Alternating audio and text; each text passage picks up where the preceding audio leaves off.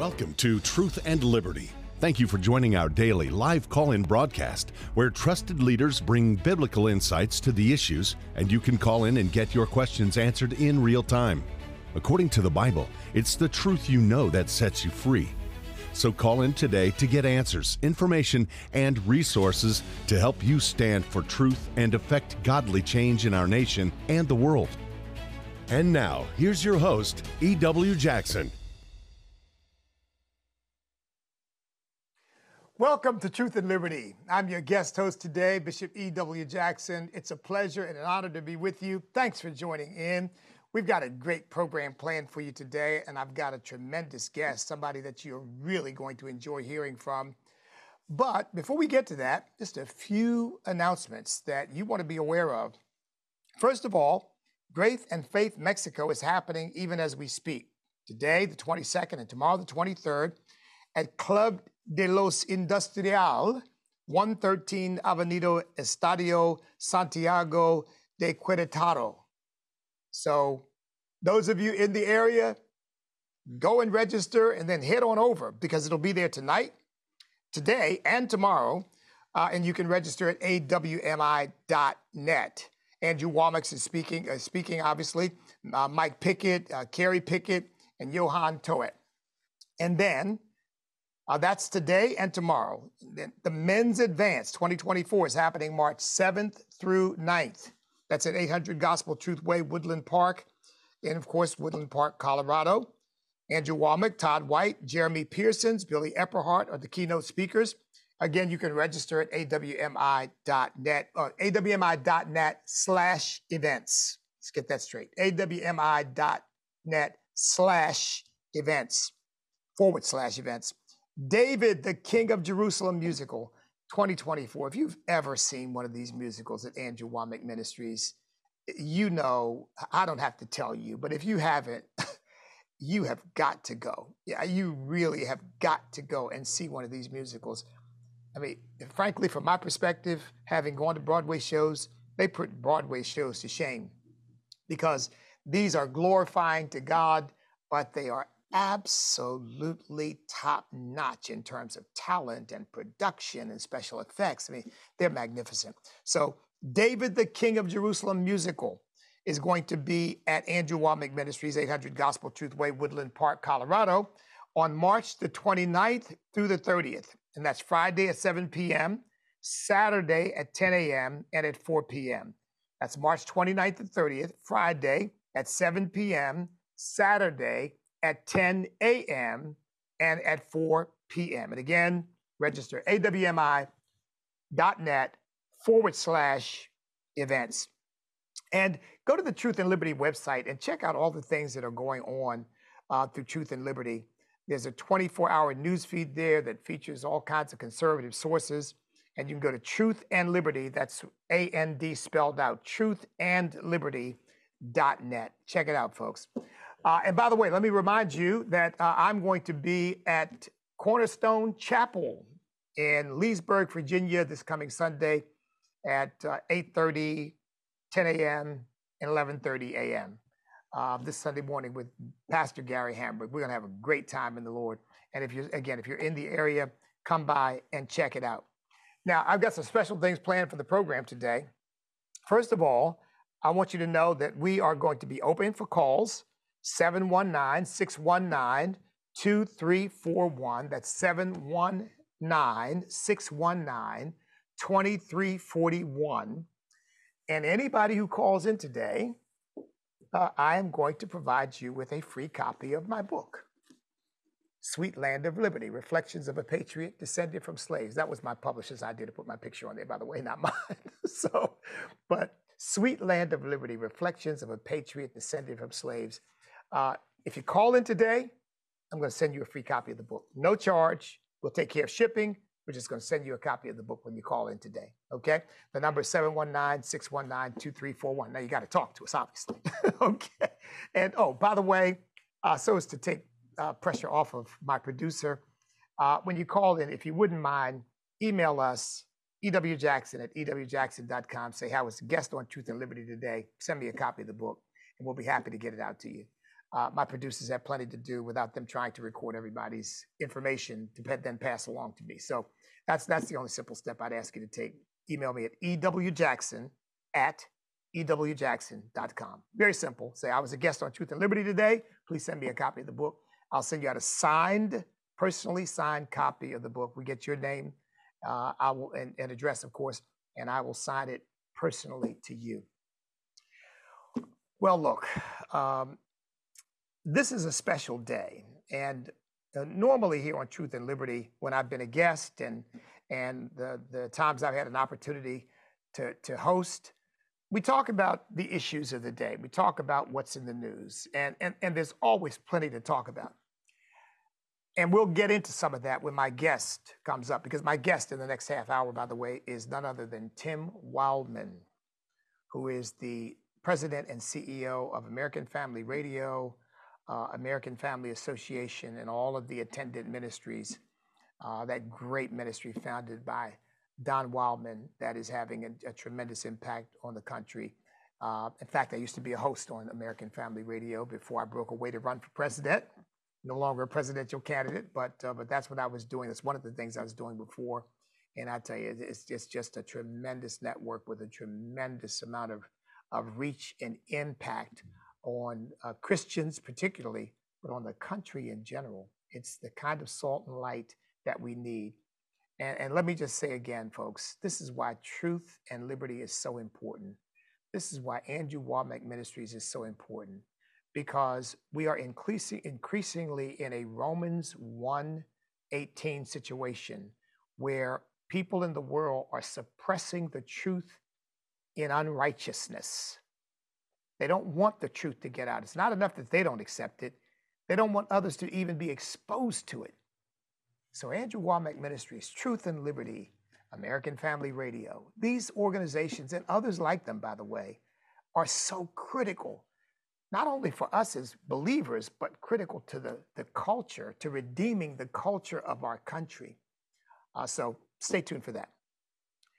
But today, rather than going to a current event issue, and there are always plenty of them, talk about something that we, in the main, forget, because we now have a holiday called President's Day, but we forget that today is actually George Washington's birthday.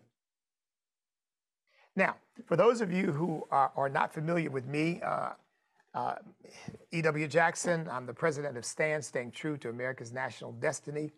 I'm also the pastor of the Called Church in Chesapeake, Virginia. But if you've heard me at all, or frequently, maybe I should say, then you probably know that my favorite American historical figure is George Washington. I just really have just a tremendous amount of respect for George Washington. I think he is rightly dubbed the father of our country. And there's a friendly, I hope, ongoing debate about who the greatest president was, whether it was George Washington or Abraham Lincoln. I really believe that it was George Washington, because while Abraham Lincoln certainly saved the Union, without George Washington, there would have never been a Union to save. And I have some other reasons as well why I put George Washington ahead of Abraham Lincoln in that regard. But I have often mused, I really believe that George Washington was a saved man, that he had put his faith in Jesus Christ, and some of the things that he wrote said so, even though the left has tried to paint all the founding fathers as some kind of deists and just, kind of just godless sort of philosophical floaters. George Washington really was a man of God. And I think he made that clear on numerous occasions. And I really do believe I'm going to see George Washington in heaven.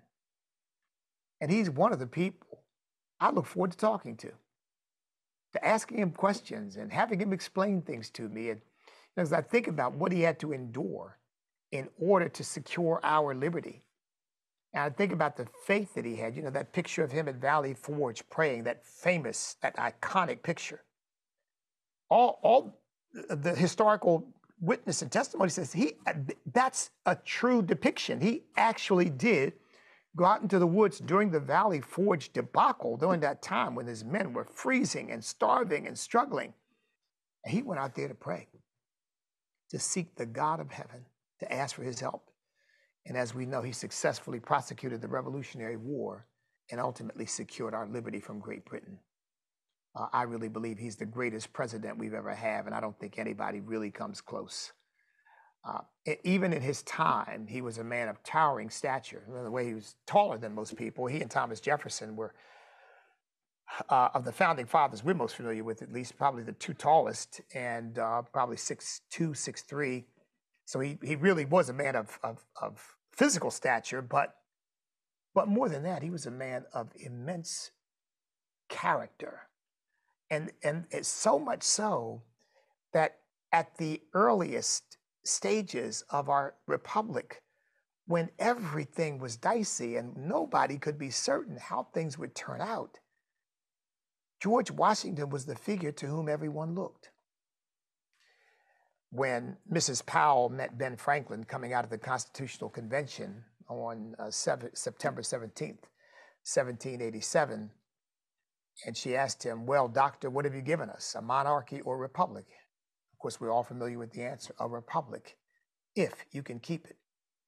But you know, probably very few Americans realize that had it not been for George Washington urging the founding fathers, urging the Continental Congress to have a constitution that would unite the colonies and give them strength as a single nation, as opposed to a bunch of competing, bartering, warring factions.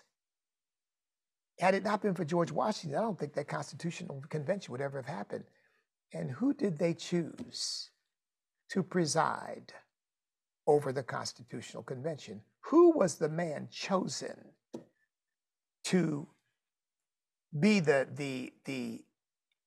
symbol of unity and the symbol of looking ahead with vision to the future of the nation?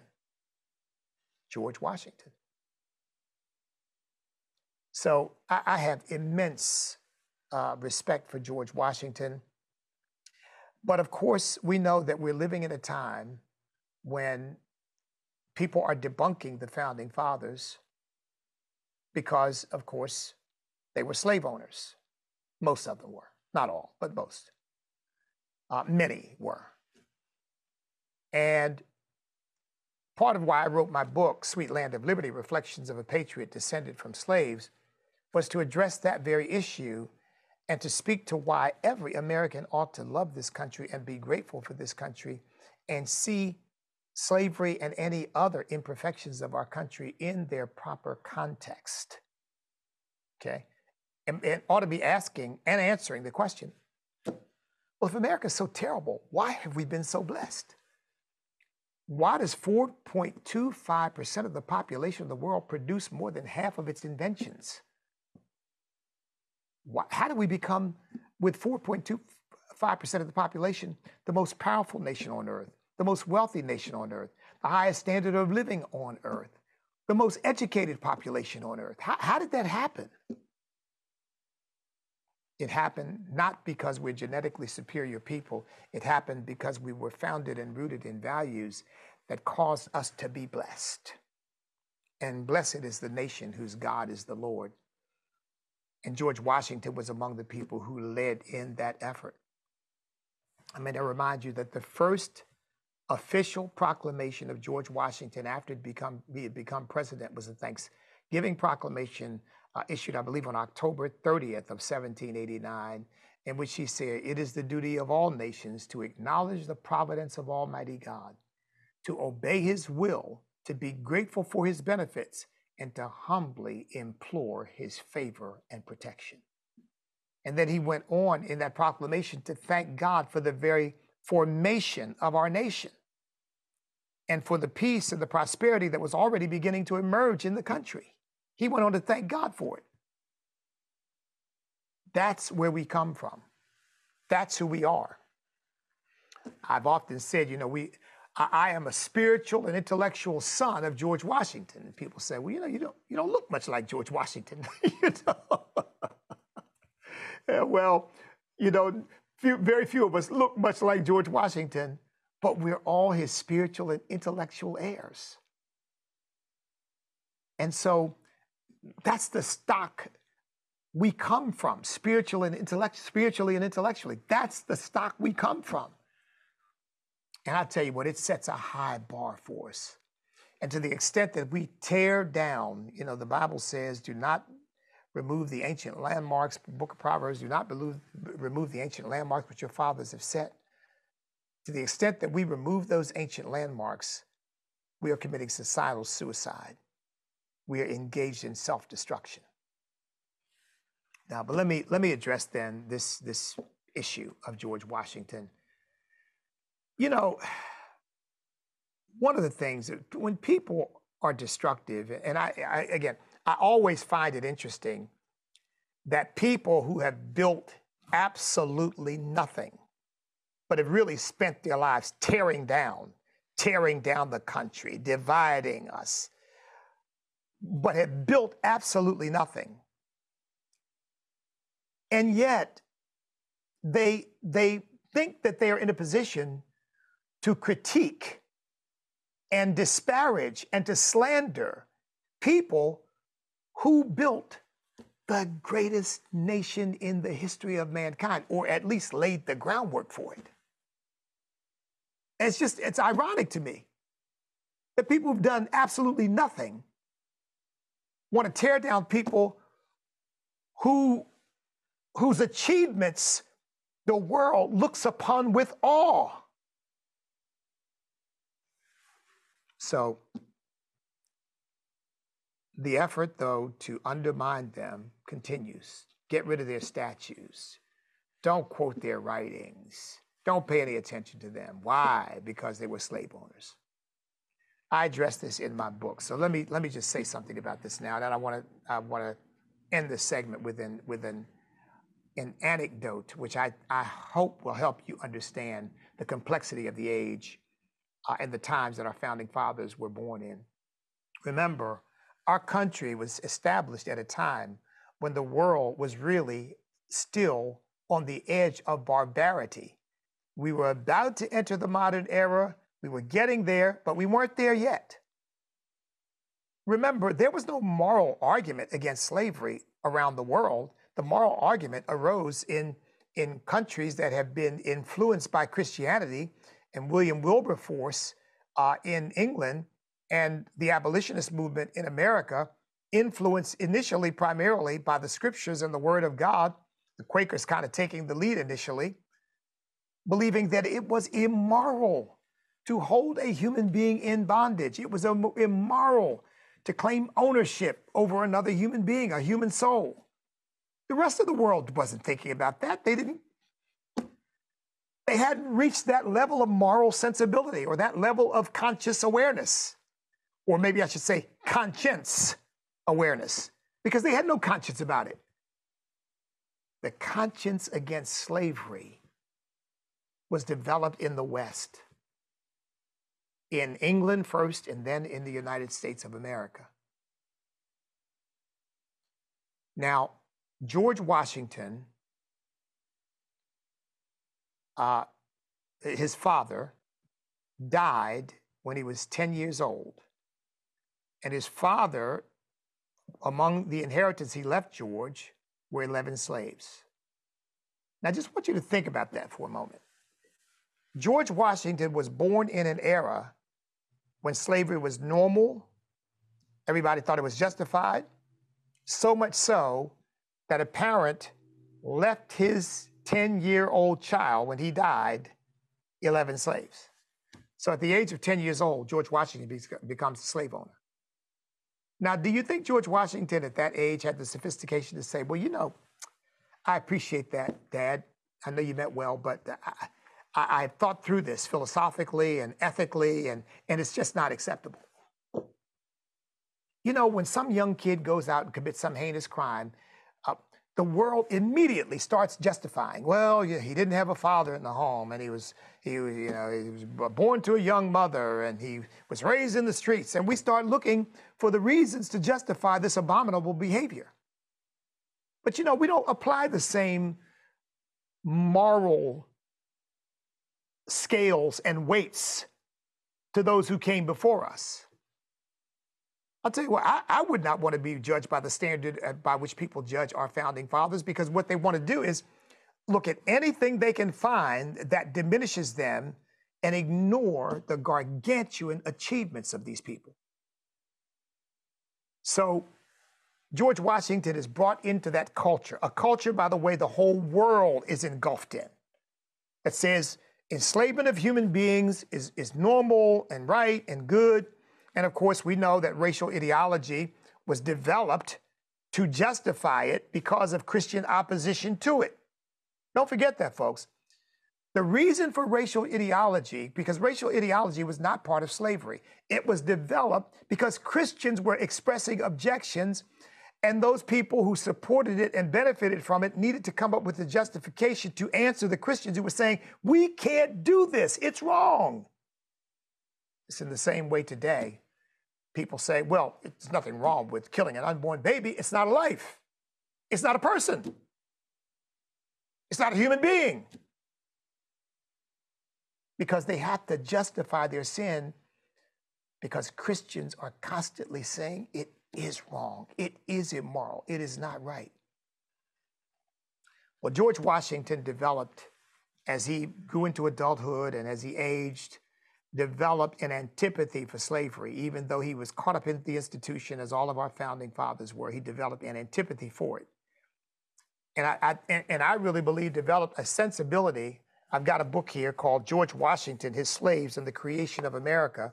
It talks about George Washington's relationship with his slaves. Henry Wincer is the author, W-I-E-N-C-E-R. You check it out. It's a great book. And by the way, it doesn't try to paper over the harsh realities of slavery, but it tries to give you the full picture rather than the caricature that the world wants you to think of. Well, one of my favorite stories that I learned in this book was George Washington's interaction with Phillis Wheatley. Phillis Wheatley became the first woman to have poems published in the United States of America. She became the first renowned woman author in America. I mean, renowned. And Phillis Wheatley was a slave. She wasn't a mulatto. She wasn't a slave with a slave master as her father. She was brought from Africa to slavery, and the people who owned her immediately saw that she was brilliant. And she wrote a poem, an ode to George Washington, which I won't get into. And George Washington was shown the poem. And this is what George Washington wrote to Phillis Wheatley, folks, the black woman, the poet, the slave. And this was in February of 1776. This is his letter. Miss Phillis, your favor of the 26th of October did not reach my hands till the middle of December. Time enough, you will say, to have given an answer ere this, granted. But a variety of important occurrences continually interposing to distract the mind and withdraw the attention, I hope will apologize for the delay and plead my excuse for the seeming but not real neglect. He is apologizing to this black woman for having not responded to her poem sooner. He goes on to say, I thank you most sincerely for your polite notice of me in the elegant lines you enclosed.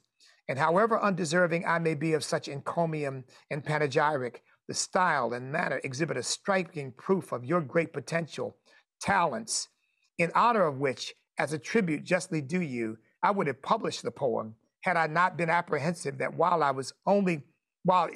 only meant to give the world this new instance of your genius, I might have incurred the imputation of vanity. This and nothing else determined me not to give it place in the public prints. If you should ever come to Cambridge or near headquarters, I shall be happy to see a person so favored by the muses and to whom nature has been so liberal and beneficent in her dispensations. I am with great respect your obedient, humble servant, G. Washington. Now, those of you watching me are probably shocked because you'll say, I never heard this. This was never taught in public schools. This was never taught that George Washington wrote this beautiful letter to this black slave, acknowledging her gifts, her talents, and her abilities. I believe George Washington had come to a point, as some of his other letters suggest, where he realized that the only inferiority of slaves was a result of their deprivation of any intellectual opportunities. And I really believe that his letter to Phyllis Wheatley, I believe George Washington was making a historical statement about what he really thought. Now, I am not amazed that our founding fathers owned slaves because they were born into an era in which this was common and accepted and normal. I am amazed that in that environment, they were able to rise above it and see, even though they could not extricate themselves from it, but they could see that it had to be done away with. They could see that it was wrong, inherently wrong. Remember Thomas Jefferson's famous statement? He said, "I shudder to think that God is just."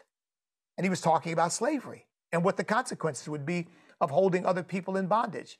And he said, we have the wolf by the ears. We can't let him go, and we can't hold on.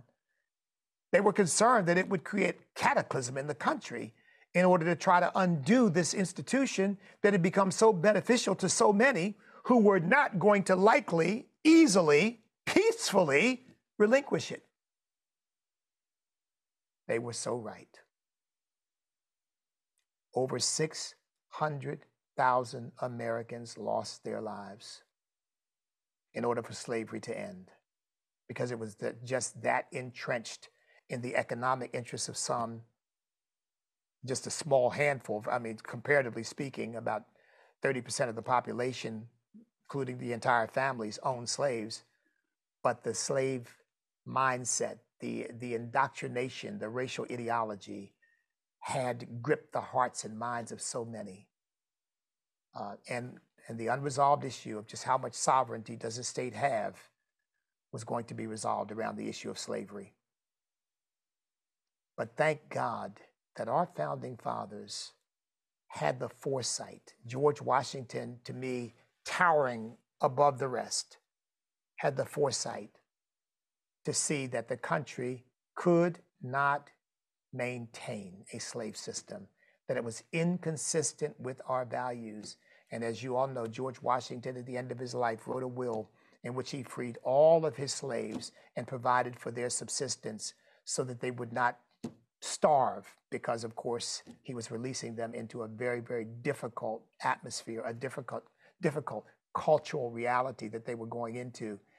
And yet, he tried to see to it that they experienced the blessings of liberty. I love this country. I am not ashamed of our founding fathers. I am grateful to them. I am godly proud of them and grateful to God that he's given me the legacy of being an American and inheriting this great cause of liberty that they laid the groundwork for.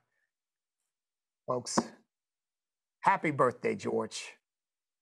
We'll be back in a moment with our next guest. At Truth and Liberty Coalition, we have big plans to make a big impact. If you want to be a part of turning our nation back to God, I want to invite you to become a supporter of Truth and Liberty. You can go on our website at truthandliberty.net to the donate page and make a gift there. And you can also sign up to make a recurring automatic gift of $5 or more per month, and then you'll become a Truth and Liberty member. And our gifts to Truth and Liberty are not tax deductible, but I promise you, God sees your generosity. So go to Truth and Liberty and become a member today. With Practical Government, you have experts in the fields that are sharing their perspective, wisdom, and experience. It's not available anywhere else in the world. We're going to teach a Christian heritage of our American government. They're going to learn about the Founding Fathers.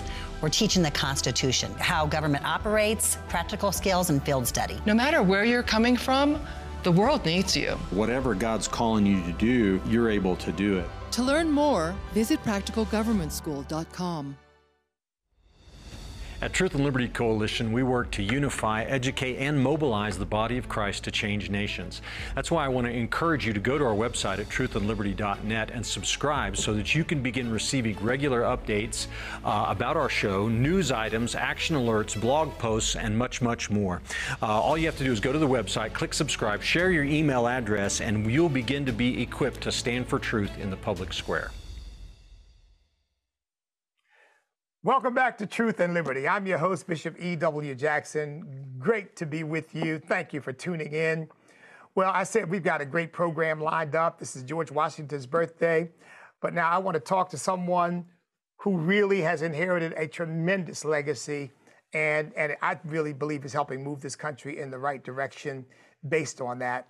And that is Tim Wildmon. Tim Wildmon is the president and leader of American Family Radio, American Family Association, and many other attendant ministries, a magazine called Stand. And I'm sure he'll talk about these various iterations of the ministry of American Family Association. Tim, welcome to Truth and Liberty. I know how busy you are, my friend. Thanks for taking time to be with me today.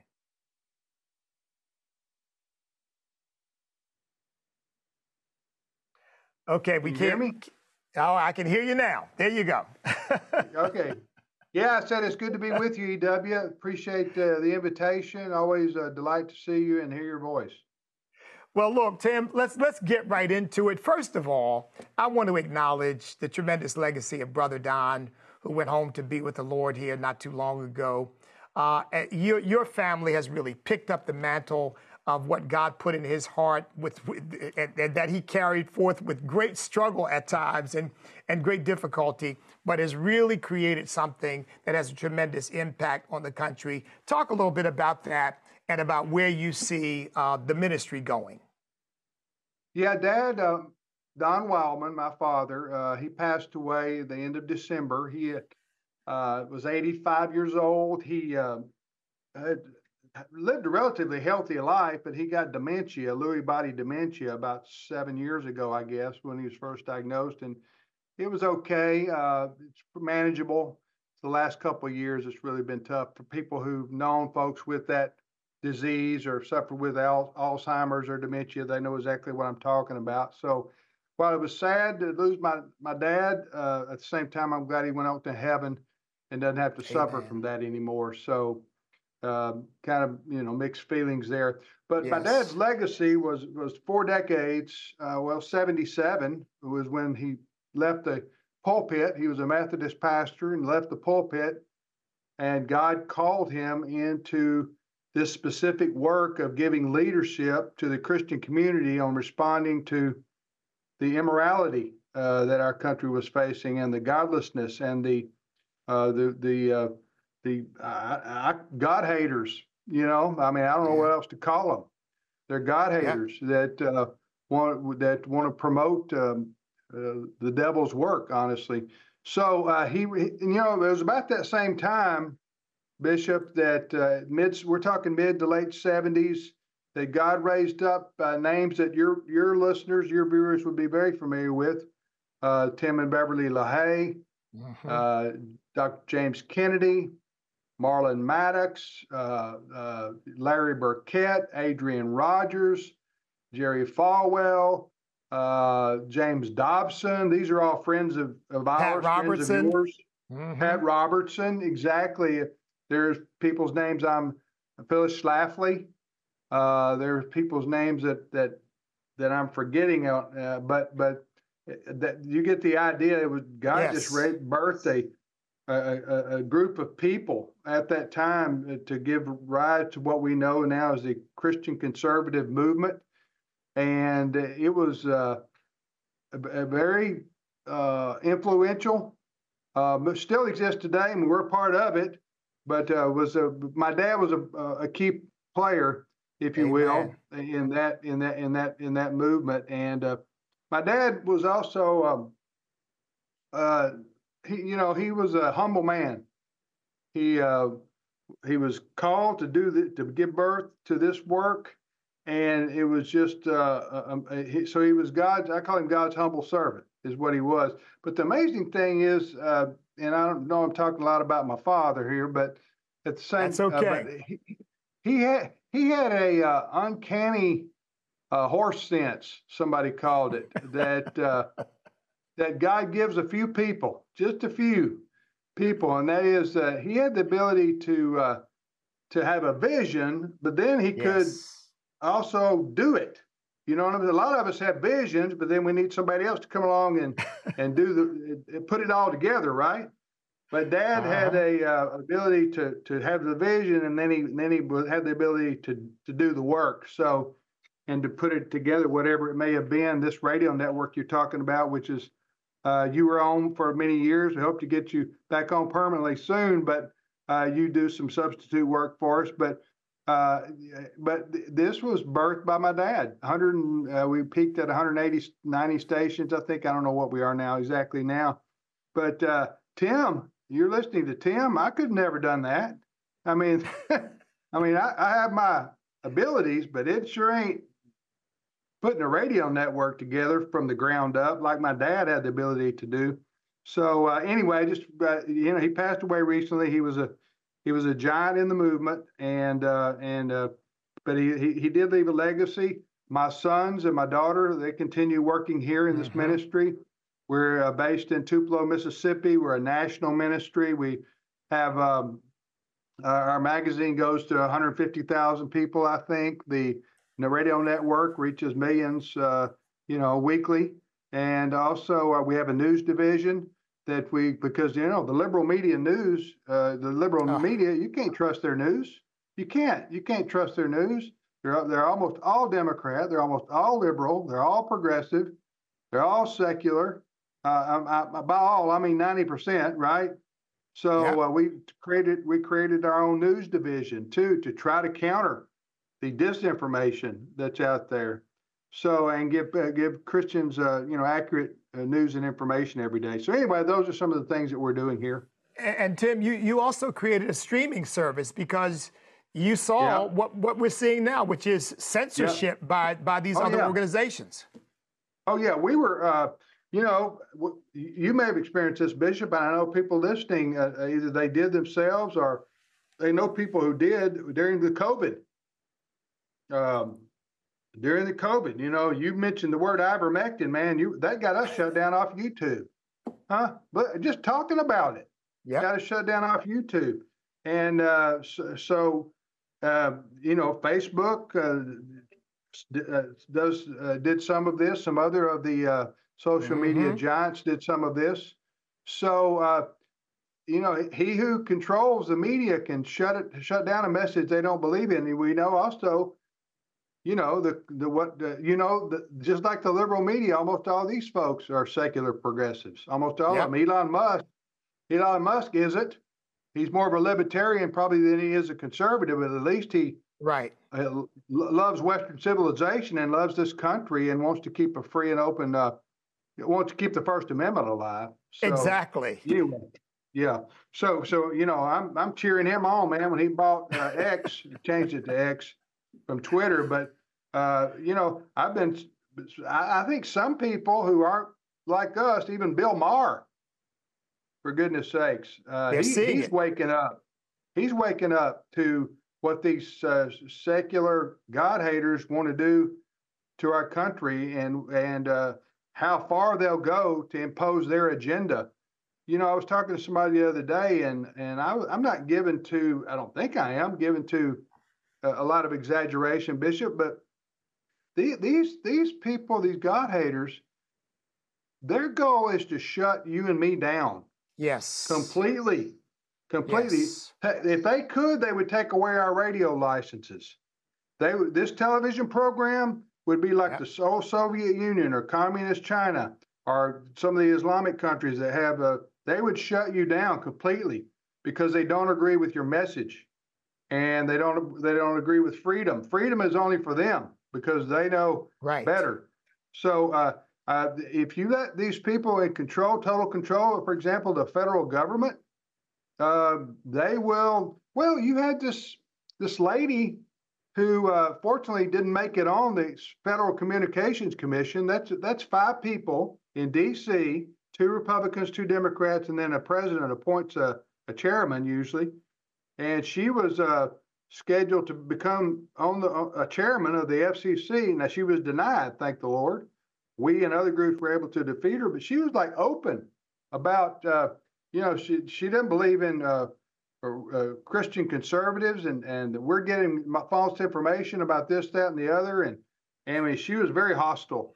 But anyway, I'm just saying, you get enough of those people in positions of power, especially in the federal government or in the judiciary, don't believe for a minute they won't start using their power to shut down people like us. So that's what's at risk with elections, quite frankly. Go ahead. No, well, look, I was just going to say, YouTube, I've got enough of a following on YouTube to monetize my account, but they told me they weren't willing to do that because my content is harmful. Harmful. Yeah, and they define what's right. Harmful. Exactly. So Bishop, did you tell somebody to go shoot somebody or rob somebody or carjack somebody, or what was harmful about your message? Yeah. Of course, I know what it is. Yeah. You probably said something like boys can only be boys. That's probably what you said. And that right there is harmful. Exactly. Yeah, that kind of insanity is going on out there. Yeah. Well, look, I've been telling people, and you're right, I was a host on AFR, and I've been telling people before then that how important what you do is, because they're trying to move us in a direction where there is no outlet for Christian thought. That's what they really want. Mm-hmm. They want to brainwash people to think their way, and the best way to do that, one way to do that, you stop them from hearing any contrary opinion. Yeah. So and they what call you it all hate are speech. doing. They call it hate speech. Right. You know, that's what, and who gets to define that term? They do. They do. You know, the left, the secular left in this country, they get to define hate speech, and then they want to either boycott your whatever they want to use the government to fine you or to censor you or to do like the social media giants did during COVID, just shut down any discussion of anything that wasn't, approved by the CDC or the Biden. Well, it wasn't the Biden administration then, but it was part of the. They were working with the left and working with the Democrats. I mean, they were in cahoots, even though they were denying it. Now we know they were all meeting and talking and cooperating with each other. Look, we got a caller on the line, Tim, and I want to give people an opportunity to talk to you folks. The number is 719-619-2341. And let's see, we've got Robert from Florida on the line. Robert, welcome to Truth and Liberty. Stronger than me. I can sorry, let me reposition my chair. I'm going to tone it down and just ask you a simple question. Okay. So my question was, did George Washington know God as a wonderful counselor to win the Revolutionary War, to become the first president of the United States? Was he a real general asking God for appeal to heaven to make the United States a country? Well, listen, that is a great question.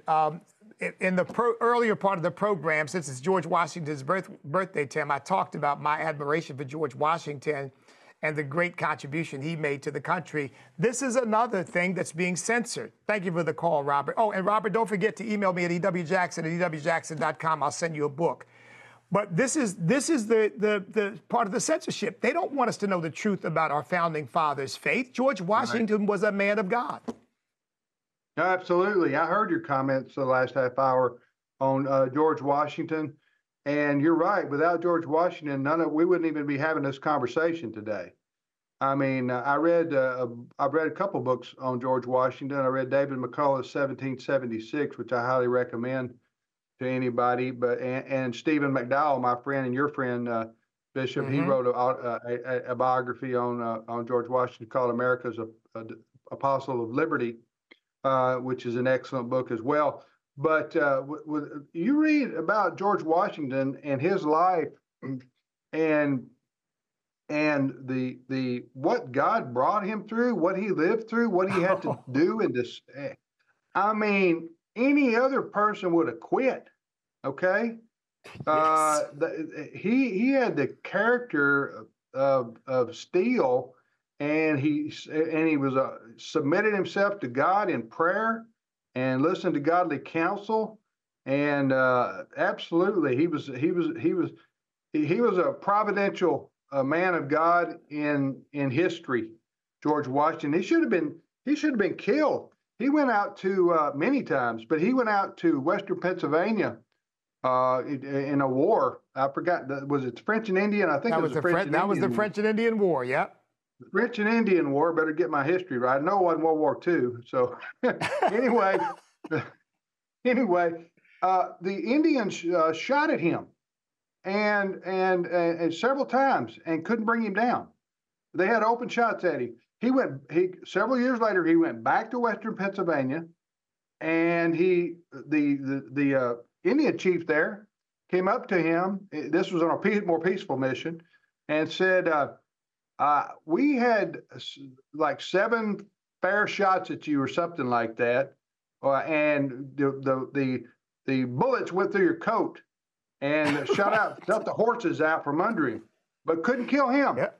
And he said, the Indian chief said, and he's pagan, obviously. He said, we figured you were living the life under the charm or something of the Great Spirit. Right. That's the way he described it, the Indian chief. But what he was saying was, how we would say it was, God was protecting this man beyond belief, so he could do the great things that God had in store for him ahead. Which if you read about what happened in his leadership in Boston and then in New York and Manhattan, and I mean, good night. They're toting, cannons behind them, traveling hundreds of miles in the snow and the harsh winters of New England and the Northeast back. And he was just kept on going with the vision. He was a man who he had despair as well sometimes. But you can imagine, wondered, hey, can I do this? I don't think I can do this. And he kept going. Anyway, I could go on and on. But George Washington, today's his birthday. And it is sad and tragic that we've lost his birthday as an American holiday, independent of President's Day. Huh? Right. I don't know why we did that. I don't know why if there's one man in history that of our presidents that needs to have his own holiday and own recognition, it'd be George Washington, the father of our country. You mentioned Abraham Lincoln, too. I obviously be fine with me if we had both of those men as holidays, and we used to have those when you and I were growing up. We had those days, and then they lumped them all together into President's Day, which shouldn't have been done, especially with those two gentlemen, and especially for George Washington. So anyway, George Washington, wow, if people need to read about that man's life, he was truly a man of providence.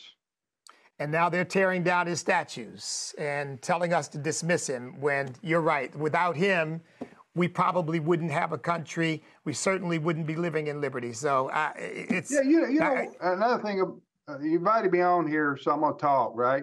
No, go ahead. That's why I brought you on. Right? I don't mean to dominate the conversation, but you're hitting some hot buttons with me on this. So, you know what I find strangely ironic, and maybe that's probably too light a word here, the same people who are attacking our founding fathers and calling America a systemically racist nation are the same people inviting millions of people of color to come in our southern border and come into the racist country. I'm going like, why do you want to invite people to come to a systemically racist country? You need to tell them, stay out.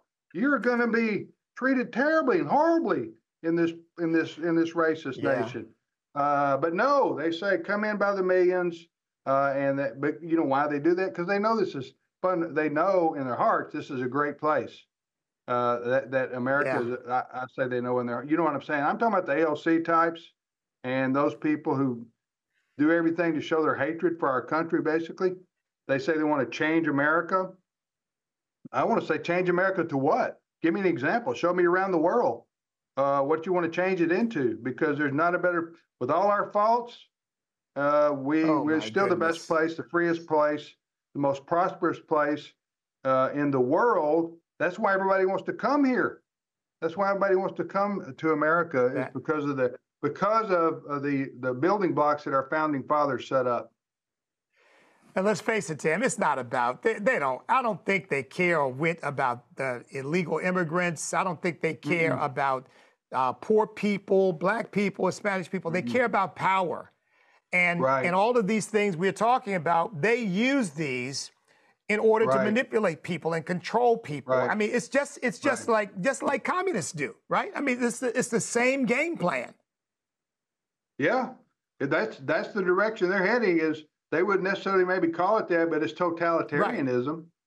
Right. Whatever, you know, we have Islamic totalitarianism. You have Chinese communist totalitarianism, you know, which is similar to what the Soviet Union had, and before they broke up. So you had that they want totalitarianism of thought. Yeah. And then they do want physical control. Don't misunderstand me, but they're beginning with trying to control everybody's thought processes. That's why they have taken over the university system almost completely. See what's happening at Harvard. That gets a lot of news. Isn't that your old which school? Isn't that your old school? Harvard. You were there during a different era, but I mean, yes, but it was already on the way to becoming what it is now, unfortunately. And look, you are absolutely right. That's where they want to take us, and yet the very people who complain about the slavery that ended 160 years ago, what they're creating is a kind of psychological slavery. And if you control people psychologically, Tim, you might as well control them physically. Right. Yeah. Because that's where they're going. Absolutely. That's what, there's some things going on here. That's what's given rise to the homeschooling movement, I think, to a large extent, and the Christian schooling movement. But people realize, hey, these folks want to use the government schools to, and I'm not completely and totally against public education, and some people might disagree with me on that. There are certain places in the country that are still, it's still okay. That's true. Okay, it's still okay. You still have mostly conservative Christian people who are in charge of the schools and the school boards. So, but by and large, the government school system now has been taken over by people who want to promote the liberal, secular, progressive agenda. And they'll use the classroom to do it if they have to. And if you'd asked me that 20 years ago, I was a little bit skeptical of people who claimed this is where it was going. But that's just that, and the university system. I think people need to look at going to whether it's worth going to college or university anymore. Honestly, maybe you can go into a trade. You don't go into debt, and you don't get this Marxist ideology rammed down your throat. Unless you got some kind of specific profession that requires a college or university. You know, when I was growing up, now I'm 60, about to be 61. You're a little bit down life's road past me, Bishop. But our parents encouraged us to go to. They wanted getting a college education was important for my parents and mine too. Yeah. Okay. So. But it was valuable at the time. You didn't have this indoctrination going on like you do today. So it was a different time. Now you go to college and they're going to push this stuff in every. I had a friend of mine about a year ago or so, conservative Christian family. His son went off to a university, secular university, state university, to study. I wonder what he was studying, but he came back like after 2 semesters of school and was asking his dad about things that indicated he was leaning toward buying into socialism. Wow. You know, and his dad goes, "Wait a minute, hold on just a minute. That isn't how you were raised. And I don't know what kind of garbage your professors are laying out there for you, but this is anyway. What I'm saying is, you see how even kids from Christian backgrounds can go off to college and university, and they come back 4 years ideologically brainwashed. So, which again, Tim, which is why what you're doing is so important. Why Truth and Liberty and organizations like these are so important. We've got 3 minutes, Tim, before we have to go to a break. And I'm going to let you go, but I want to give you an opportunity. Tell people how to plug in, because a lot of people watching probably are familiar with AFR, but there may be some watching who aren't. How do they plug in to AFR, AFA, the whole family of ministries? Okay. Absolutely. Thank you, Bishop. If people want to be a part of the solution, American Family Association, our organization, is one of the leading groups in the country that takes action on issues. We don't just talk about things. We do talk about things and educate people, but we also give people things they can do to make a tangible difference. That's what we're about. That's what my dad was about. So you can, if you just go to, I'll tell you what, if you'll do this, if you'll send me an email, we'll send you our magazine. And just in the email that you send to this address I'm about to give, just say, I heard Tim, that's all you need to say. I'm the only Tim here. I heard Tim say he would send the Stand magazine, or you just say the magazine for free. And we'll do that for 6 months. And if people don't like it or they don't agree with our mission, then they don't have to do anything. It doesn't cost them anything. But we need more troops. Okay, we need more troops. We need more troops. And so go to comments@afr.net. Comments@afr.net, and just say, Tim said, send you my address to get the free magazine from American Family. And we will get that, and you'll be able to see what we do. And then all we ask is a donation a year. We won't really have a minimal, or whatever you want to do. We have to have money to operate like everybody else. Right. But God's going to bring it. If we do the work, my dad always said, if we do the work, God will provide the money. So comments, that's with an S, at afr.net, comments@afr.net. And and if you want to go, if you want to listen to our radio network, it's at afr.net. afr.net, you can click on there and listen live anytime you want to our radio network, American Family Radio.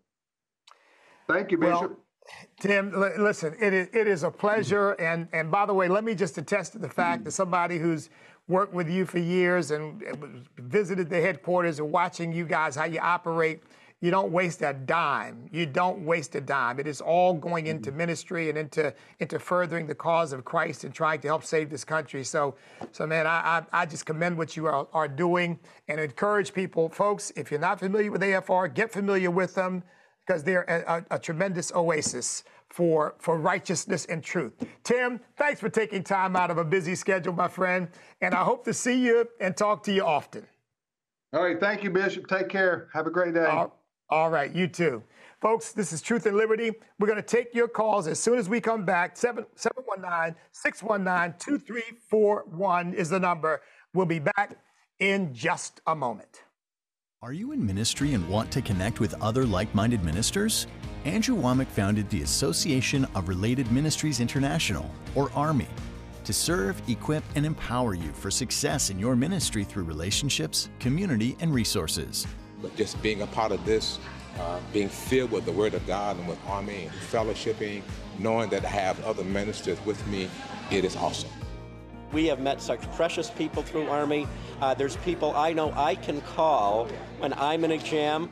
Ministers have a safe place to come. We can unify and unite for the kingdom.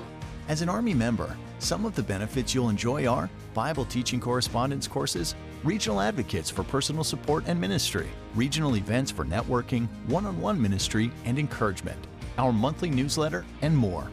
You don't have to do ministry alone. Join this growing network of dynamic and elite ministers from across the U.S. and around the world today. Hey, a big part of what we do here at Truth and Liberty is to provide you with the resources that you need in order to stand for truth in the public square. So I want to remind everybody to go to our website and check out our resources page at truthandliberty.net/resources, where you can find material that discusses just about every issue we're facing today in our culture.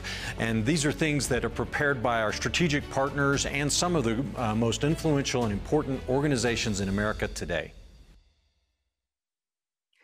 Welcome back to Truth and Liberty. I'm your host, Bishop E.W. Jackson. Glad to be with you, and thanks so much for tuning in. I want to remind everybody I'm giving away a free book to our callers. Now, you do have to take one little step to get the book. Sweet Land of Liberty, Reflections of a Patriot Descended from Slaves. I'll provide you no cost to you. We'll pay for the shipping as well as pay for the book. But just email me at ewjackson@ewjackson.com. ewjackson@ewjackson.com. And that's for anybody who calls in today. Okay, so we've got a caller now. Gladys on the line. Gladys, welcome to Truth and Liberty. Thank you, Bishop Jackson, for taking my call. How are you? I am blessed, Gladys. How are you? I am blessed and highly favored. It was a great show yesterday with your son. That was really awesome. Thank you, Gladys. Thank you. Yes.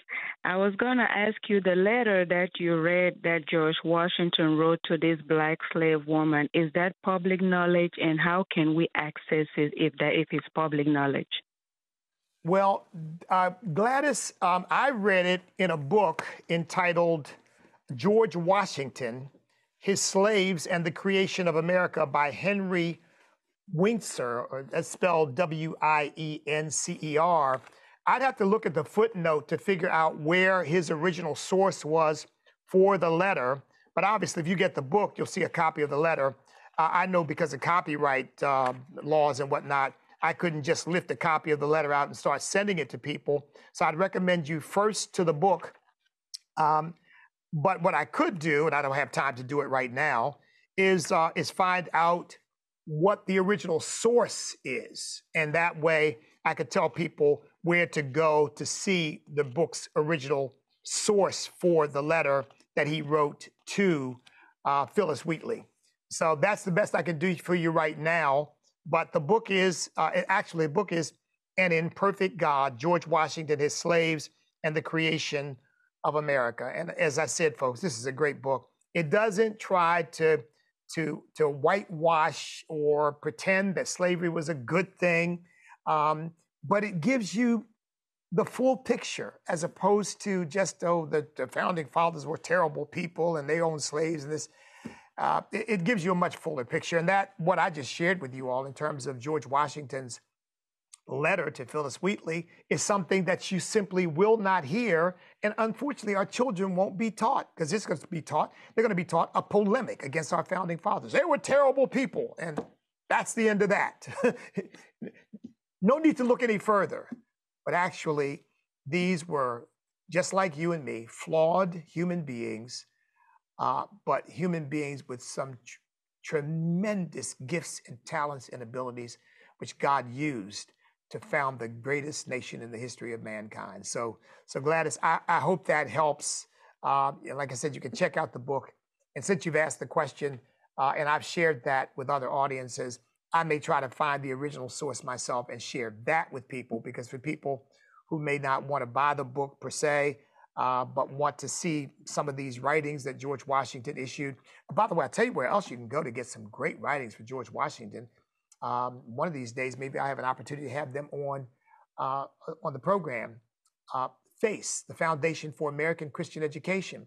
I've got a tremendous book on George Washington. It's a big red volume with a lot of his writings and a lot of his history and things that you won't normally find.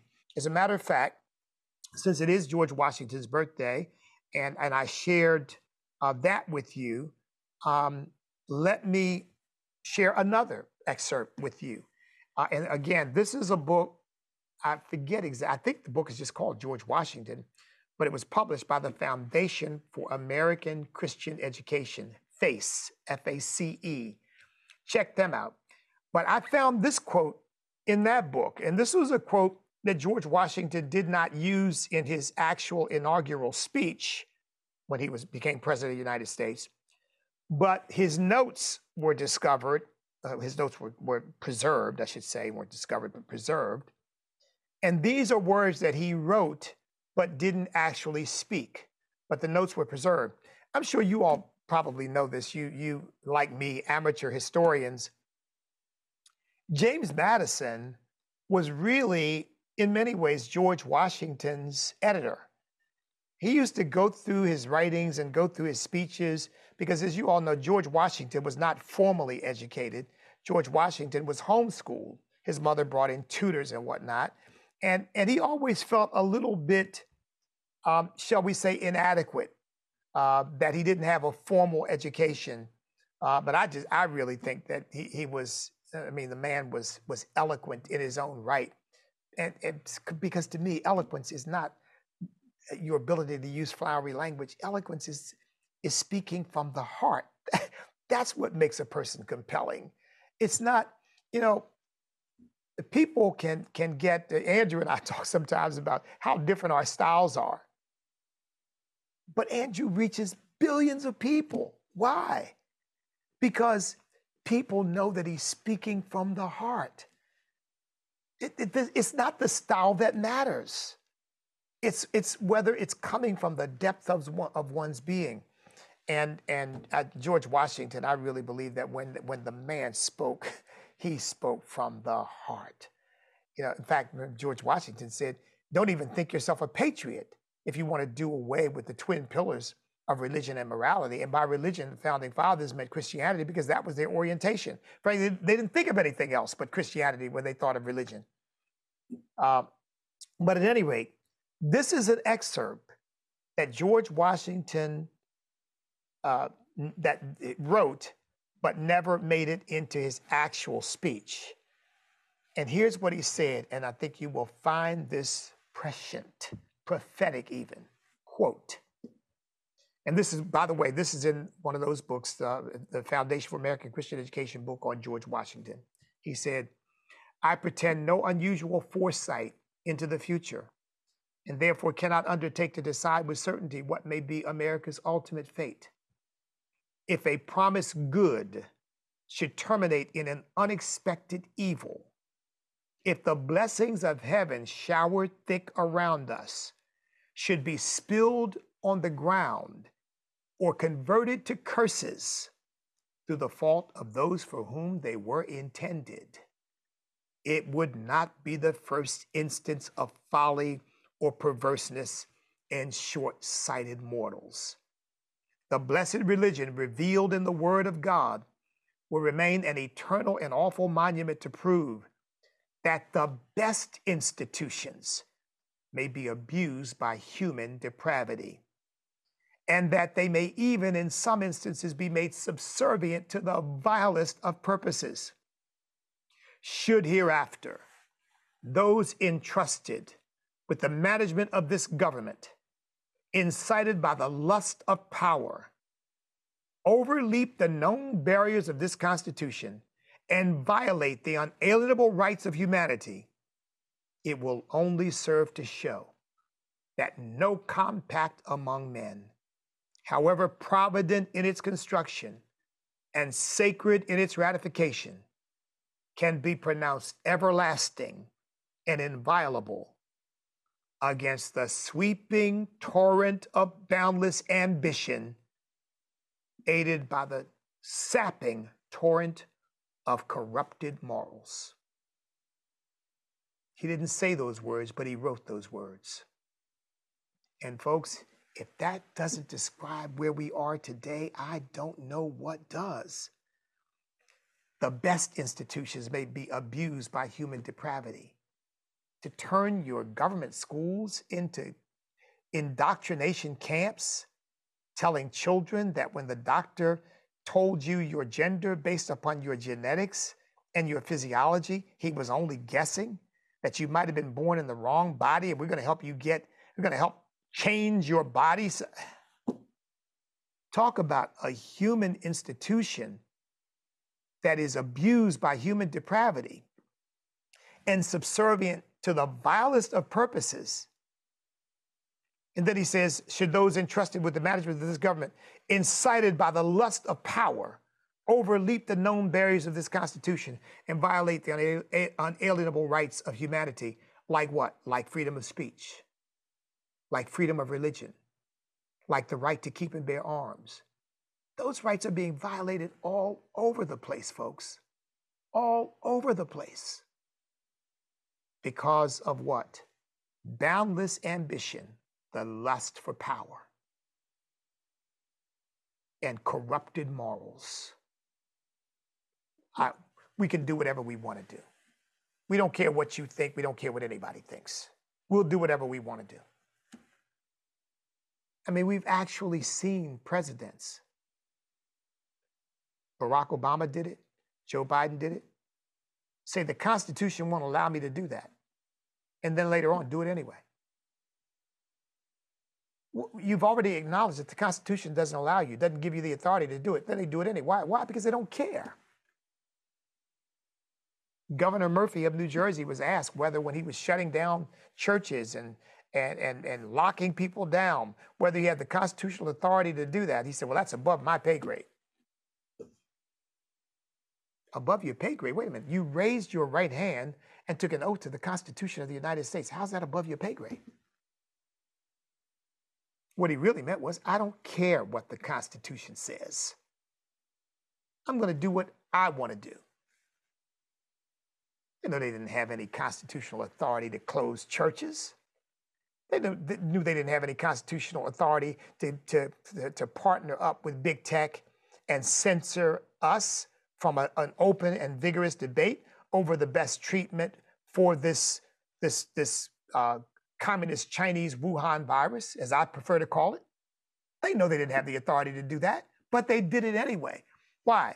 Because of boundless ambition and corrupted morals. They don't care what anybody else thinks. They don't care what the Constitution says. They don't care what the law is. The only thing they care about is, what is it that is going to give me the power I crave and allow me to keep that power once I get it? That's the only question. That's why we've got illegal immigration running rampant. Because they don't care what it does to the country. They don't care what it does to our social service systems. They don't care what it does to our economy. They don't care what it does to the average American. They don't care about the crime that it creates. I mean, we're talking about Venezuelan gangs partnering up with MS-13 to create terror in our cities. We're talking about tens of thousands of Chinese nationals flooding into the country, and now you've got San Francisco taking a Chinese national who is here illegally and putting that person on their election board. I mean, why are they doing that? They don't care because they don't care about what the American citizen thinks. They've got you. They care about power and what it's going to take to get it and keep it. The number, by the way, is 719-619-2341. That's 719-619-2341. And I'm giving away a book. I've only got a couple of callers right now, but I'm giving away a book to anybody who calls into the program. Just a tribute to George Washington's birthday. That's why I decided to do that today. I won't be doing that in every program, folks. But look, you could go right down the line. I say, try to have a debate with people on the basis of the merits of policies is really, with people on the left, the godless folks who are pushing all of these ungodly agenda items, trying to have a debate on the merits is a waste of time. First of all, they won't have it. They're not going to do it because they're not interested in having an open debate. They don't want the American people hearing both sides of an issue and deciding on a rational basis what makes the most sense to me. No.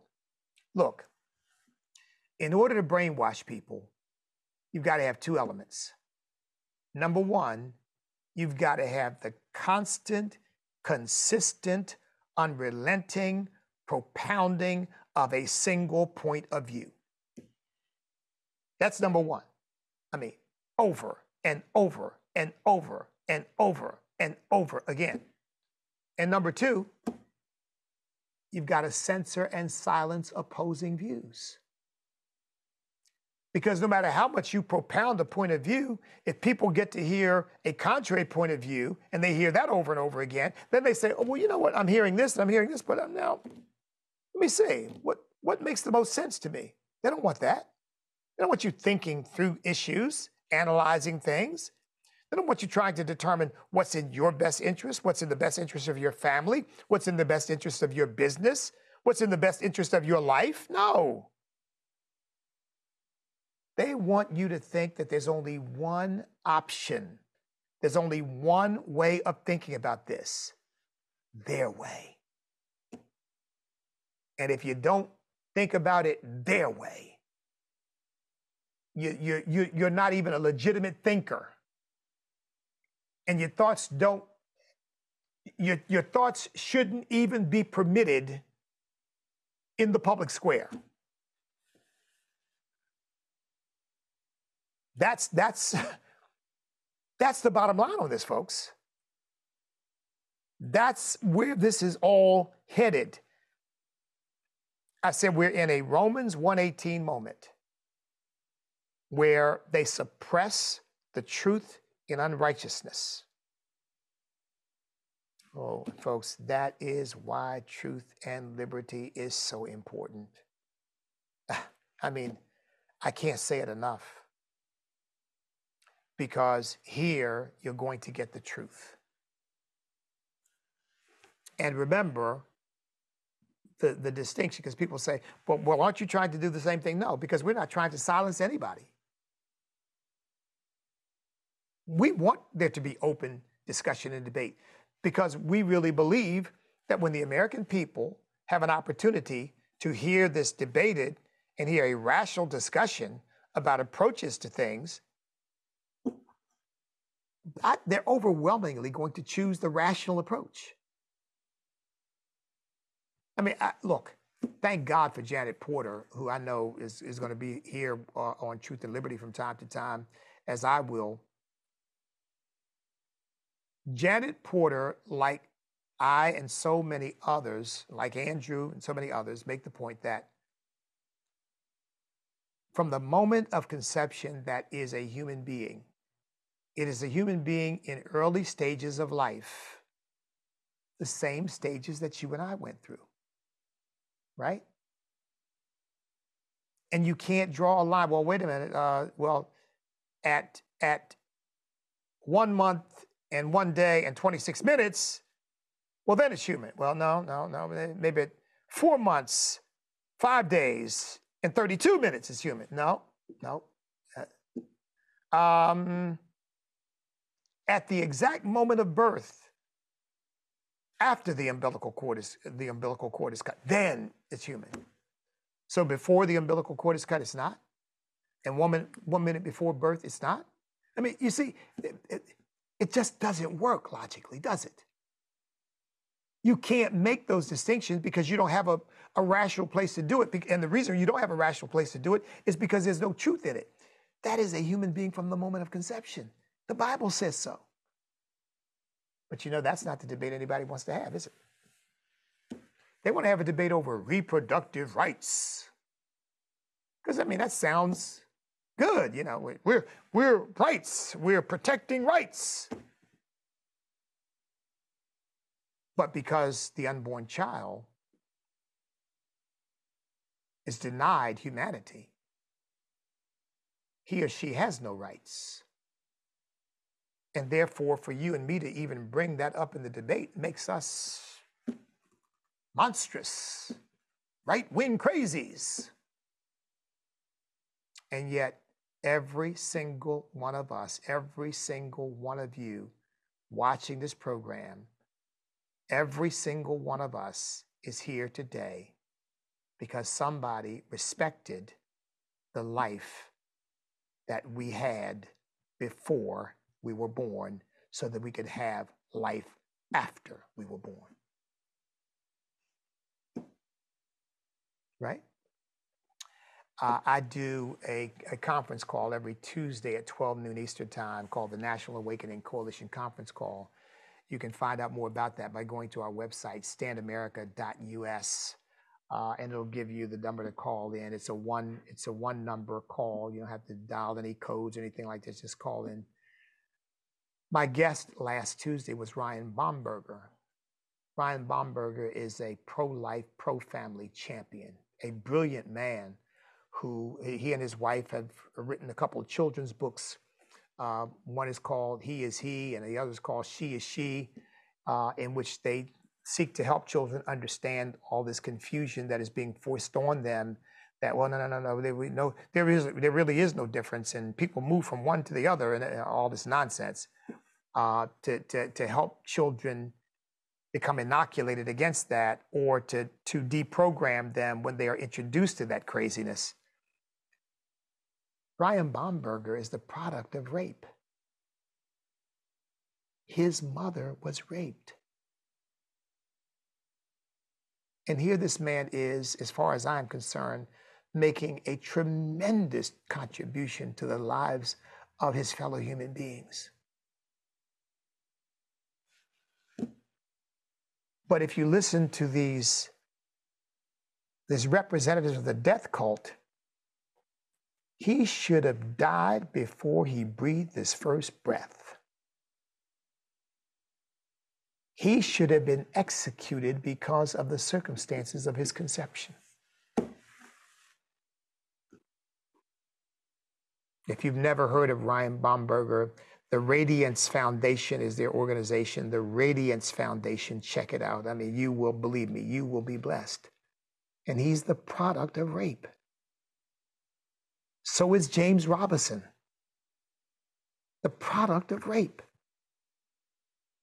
And of course, those are the rare instances in which the argument is made, we have to have abortion because, you can't have people, force people to have a baby after they've been raped. But we know that that is a very, very, very rare instance. And it's not justified then. But that instance is used to justify killing an unborn baby as if that's 99% of the cases. But no, we know, in fact, there's nothing more to it than post-pregnancy contraception. That's really what it's being used for. You do whatever you want to do before, and if you get pregnant, you just kill the unborn baby and be done with it. That's what it boils down to. And I really believe that when the American people hear the merits, we're going to become a pro-life nation. That's why it's so important that we be censored from the left's point of view, because they don't want the American people to hear arguments like the one I've just made to you. They don't want them to hear that. They only want the American people to hear, shout your abortion, from the likes of an Oprah Winfrey, for example. Because after all, she's an icon. And she's just as wrong as two left feet. But they don't want to hear an E.W. Jackson say, no. If you're going to tell the truth, say, shout the killing of your unborn baby. Well, that doesn't sound so attractive, does it? But that's what it boils down to. And they don't want to hear that. So that is why it is so exceedingly important that you support Truth and Liberty, support American Family Radio, support the things that we are doing. Pray for us first and foremost. I always say prayer produces resources. Resources can never substitute for prayer. But pray for us, support the work that you see, because, folks, it is becoming increasingly more rare and more difficult for people to get the word out because of all the efforts that are made to keep the word from going out. So don't let the light be snuffed out. Okay, look, you all know, and in the last few minutes of the program, I'll end with this. I ran for president of the United States, and I ran out of obedience to God. And folks, I prayed about this many, many, many times since I quit the campaign. I quit back in December. And the answer is always the same. You did what I told you to do. And I really believe God will show me all that is involved, that he wanted me to learn. But one thing he's taught me already, I wanted you to understand, just how profound the censorship is. And it is profound because, as some of you may know, they didn't cover, meaning the mainstream media, they didn't cover my announcement. They didn't cover my campaign stops. They treated me like a non-entity because I was the only person running who was running to espouse a biblical worldview. That's why I ran. I didn't run because I thought that I was going to overcome and overtake the front runner necessarily. And I always said that if that was the only reason a person was running, they're probably delusional. I mean, you know, with God, all things are possible, so you never know. But you better have another reason because that's not likely. And of course, I said, people say, well, you're a long shot. I said, but everybody's a long shot, except for Donald Trump. So you better have another reason for running. And I did, which was to espouse a biblical worldview. But I'll tell you something, folks. I saw the hostility against that viewpoint in a way that I had never seen it before. That's why I say this is ultimately not about party, because I saw it coming from certain aspects of the Republican Party, certainly the Democrat Party, and all the media represents the Democrat Party because they're all basically in one party and they're all on one side of the equation. But I saw it from both sides of the perspective, both sides of the political aisle, if you will. They simply did not want biblical truth introduced into the equation because they thought it's just too dogmatic, it's too black and white, it's too clear, it's too unequivocal, and we need some room to wiggle and nuance and, you know, play games.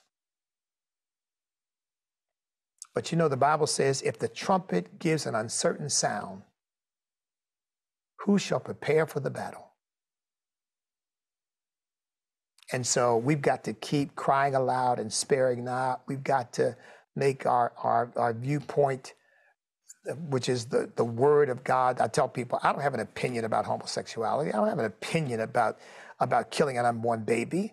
I don't have an opinion about changing genders. I have the Bible. It's not a matter of my personal opinion. Who cares what my personal opinion is about this?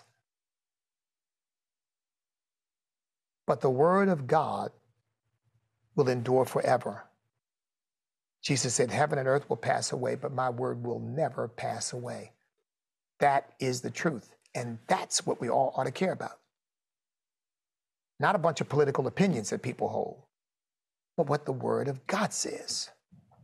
And I found out, folks, that's why I'm calling this, we're in a Romans 1:18 moment where we are seeing the truth suppressed in unrighteousness. That's exactly what is going on right now. Truth and liberty is a herald of truth in the midst of an atmosphere, a world, a universe of lies. So is American Family Radio and organizations like that. And by the way, there aren't that many either, folks. There aren't that many. Just because an organization is conservative doesn't mean they're truth tellers.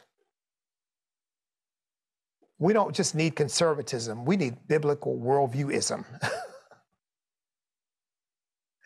I like that one myself, right? We don't need conservatism. We need biblical worldviewism. Because it's the word of God that is going to change the lives and change the hearts of human beings and put us back on track to where God wants us to be. We have been the most successful nation in the history of mankind because we've been blessed. And we've been blessed because our God is the Lord. We've been blessed because we had people like our first settlers come here and enter into covenant with each other and with God. We have been blessed because blessed is the nation whose God is the Lord, because we've had leaders like George Washington who honored Almighty God and acknowledged that we are all ultimately accountable to Him. When you remove all that, you remove the basis of the blessing. And then you reap what you sow. A lot of times we have not reaped what we've sown, frankly, because there's been so much grace available to us that a lot of the stuff that others have been reaping have not brought the harvest of judgment that they would have normally brought. But look, God bless each and every one of you. You tell the truth. You speak forthrightly. As a matter of fact, as I like to say, you stand up, step up, speak up, refuse to back up, because we cannot be defeated if we will not quit, because we are on God's side. Thank you for joining today's Truth and Liberty livecast. You can watch today's and past livecasts in our archives at truthandliberty.net. Our goal is to educate Christians and connect them with resources and organizations to help them impact their sphere of influence. You can help us accomplish this by making a donation at truthandliberty.net/donate. Join us next time for more Truth and Liberty.